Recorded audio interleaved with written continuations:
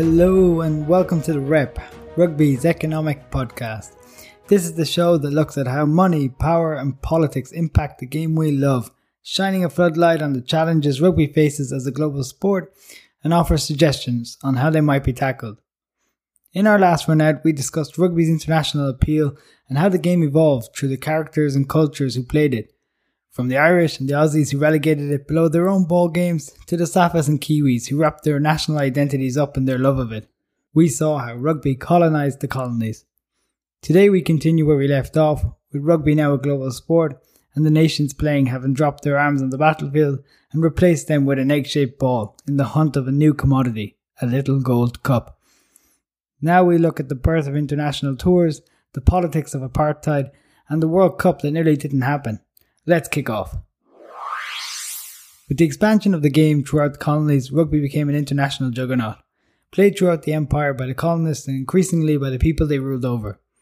It was finally decided in the early 1900s that the South Africans and New Zealanders were sufficiently good enough to tour the home nations for international games, which had already been played amongst the four home nations since the 1870s, but never had the Southern Hemisphere nations travelled north.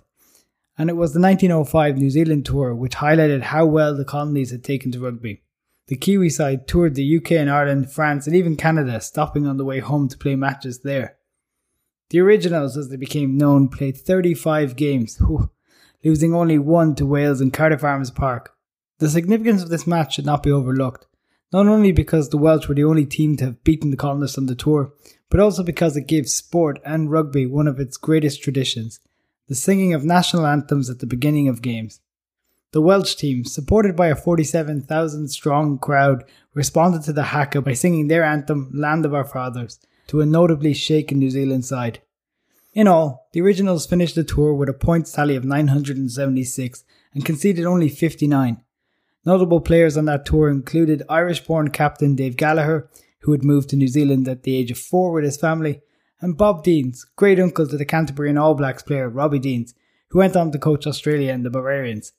Upon the return to New Zealand, newly christened as the All Blacks because of their uniform, they were greeted to a hero's welcome and gave birth to an identity that has defined their nation ever since. However, it was not the home nations which gave these All Blacks their fiercest contest on the rugby pitch. This came from another British colony, South Africa. The Springboks, having also been given a nickname from their early 20th century tour of the home nations, were an altogether different prospect to the Kiwis.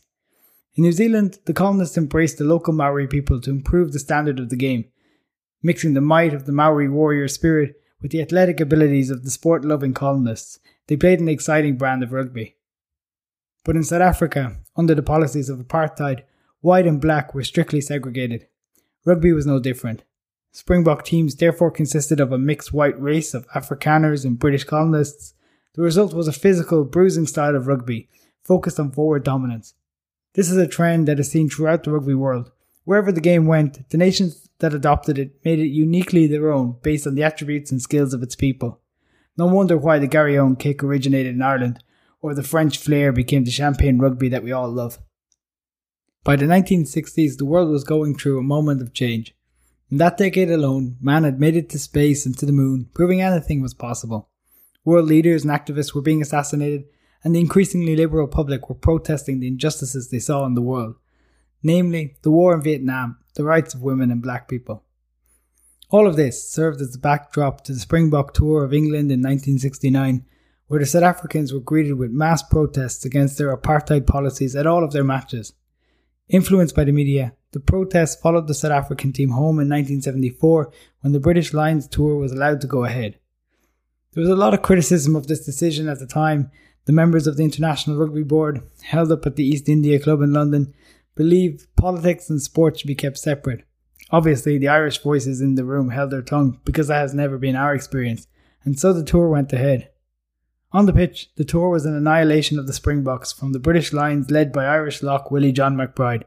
Most noticeably on this tour was that black South African supporters were cheering for the Lions. They wanted the Springboks to lose. Before this point, the Springboks had never been beaten at home.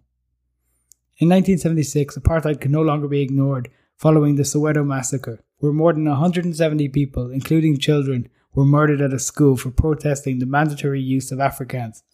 The world could no longer ignore the unjust policies of apartheid, and when the All Blacks visited South Africa in the same year, a global backlash followed. African members of the International Olympics Committee threatened to boycott the Olympics in 1976 if New Zealand were allowed to take part. New Zealand refused to step down, and so 25 African nations recalled their athletes and didn't compete. Sport had become political. After this, the South African Rugby Board tried to recover by allowing visiting nations to have black players, and also opened up the Springboks to black players for the first time. Errol Tobias, the first black Springbok, was practically shunned by the black community for being perceived as leaving them behind, whilst the SARB claimed the credit for being seen to have turned over a new leaf. In 1981, the Springboks visited New Zealand, but this tour was even more aggressive than the England tour of 1969. The Kiwis were hostile to the South African team, with riots and protests following them for the duration of the tour. This culminated in the Eden Park showdown, where spectators threw objects onto the pitch, and even a low-flying plane dropped flower bombs onto the pitch. It was clear South African rugby was not welcome outside of South Africa as long as apartheid politics continued. Each week we meander a little off topic and back into the sheds for a blood sub, and whilst the medics fix us up, we take the time to reflect on the happenings of the sport, a breather before we run back out to see out the game.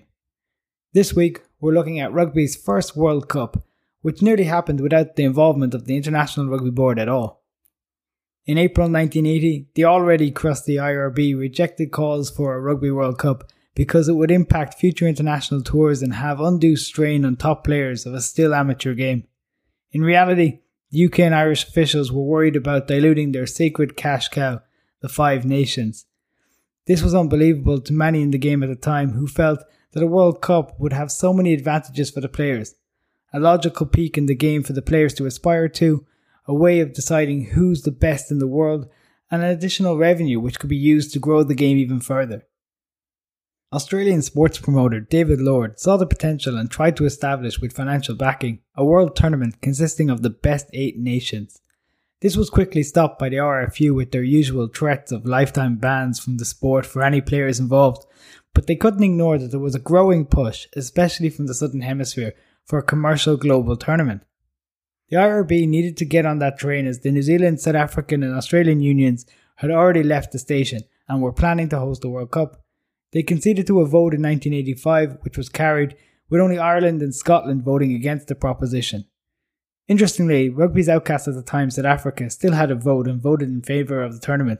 This was later seen to be a bit of good business on the part of SARB chair Dan Craven, all but securing a future host spot for South Africa when apartheid eventually ended.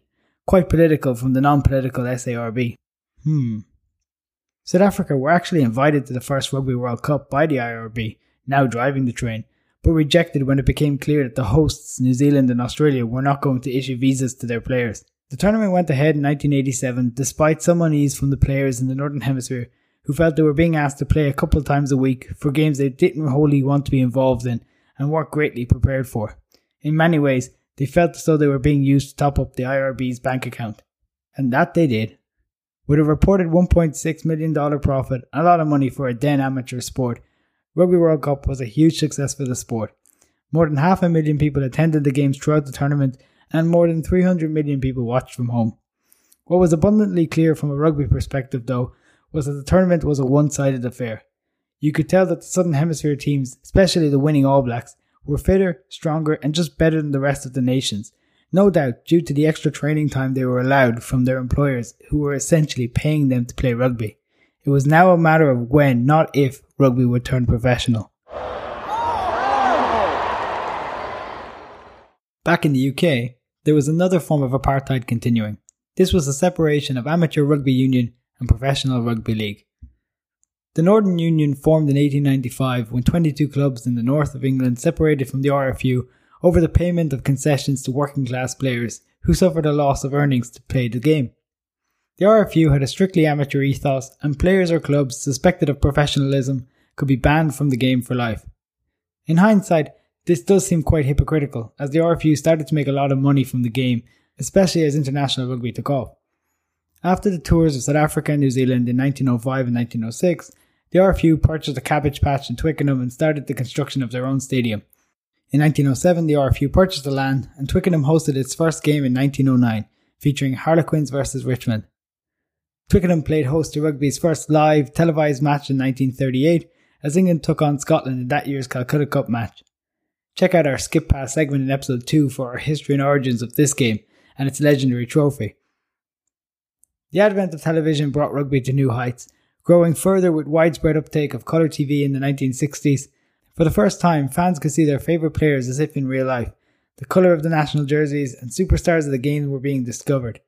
The only problem with all of this was that the RFU was pocketing all of the proceeds. As far as anyone could tell, amateurism was the elite's way of saying exploitation. This feel of dishonesty created an opportunity for rugby league to start poaching Union's best players. This was a risky business to be involved in. Typically, rugby league representatives would approach players after matches, handing them a note or a phone number, or send them unsolicited letters to their houses. Remember, if a player was seen talking to anybody from rugby league, they could receive a lifetime ban, just for having a chat. The approach was straightforward. They would lure Union's players away with offers of riches beyond their wildest imagination. In fairness, they wouldn't have had to offer much, as rugby union was strictly amateur. Or was it? In upper class rugby societies, payment didn't always mean physical money. Instead, it was commonplace for players to be afforded certain benefits like a job in the bank or the law firm. These were jobs which could still be undertaken when injured from playing rugby, of course. The same couldn't be said for the working classes. Most of these jobs involved manual labour, which would be at risk if you suffered an injury from playing rugby. In France and Italy, amateurism existed only on paper. In reality, players were lured from one village to the next to compete and further the sporting achievements of the parish. Such were the local rivalries that existed, especially in France. In Australia and New Zealand, something had to be done to stem the tide of players flocking from union to league.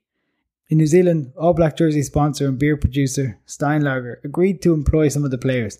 They essentially were being paid to train and play rugby as salaried employees of Lion breweries. Fast forward to 1995 and the political moves of the SARB had paid off. The third instalment of Rugby World Cup would be held in South Africa, the first major sporting event to be held there since the end of apartheid, only 1 year previous.